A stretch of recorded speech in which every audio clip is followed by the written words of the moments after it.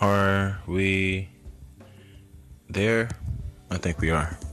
All right, so I'll start off. Diana, part one. And of course, this is written by the White Collar Goon. I'm just the conduit. I'm just the one who is expressing this. Or I am one of those frequency towers that is properly emitting that energy to you. So hopefully I can transfer some of these or some of this content to you. All right. Diana, part one.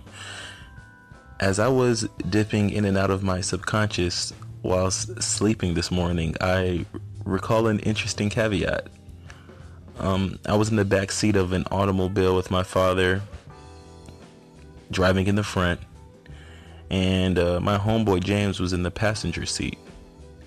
So we were on the highway when my homeboy asked me, "What was up with old girl?" Let's just call her Diana.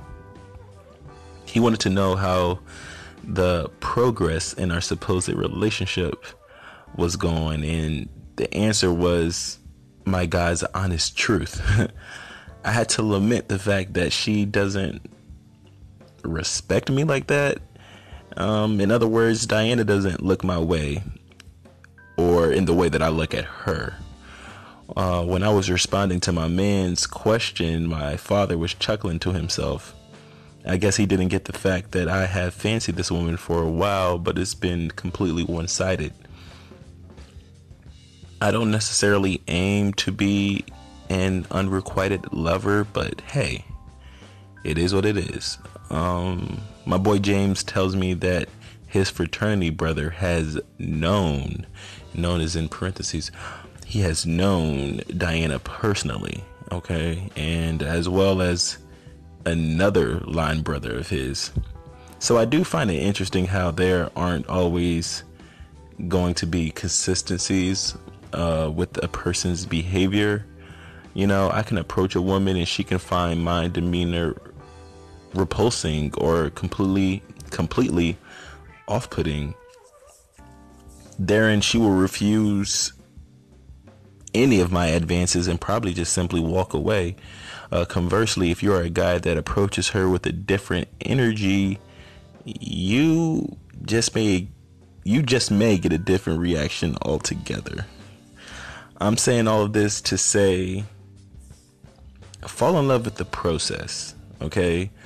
There will be a time, just like Mike Jones, when they didn't want you back then, but now you're hot and they're all respecting your aesthetic. All right. So, dude, you should really take advantage of these times. A lot of people tend to focus on the bad, but it's not really that bad. You know, like, look, no one comes out of the gate as an uber super mega star. Like, no. That's not how it works. It honestly takes time. It takes effort. It takes a tremendous amount of effort, drive, determination, and ambition. So, listen, homegirl, I'm going to need for you to be about that lifestyle. You know, don't give up. Don't stop. Believe it, as I've heard once before on a song, you know.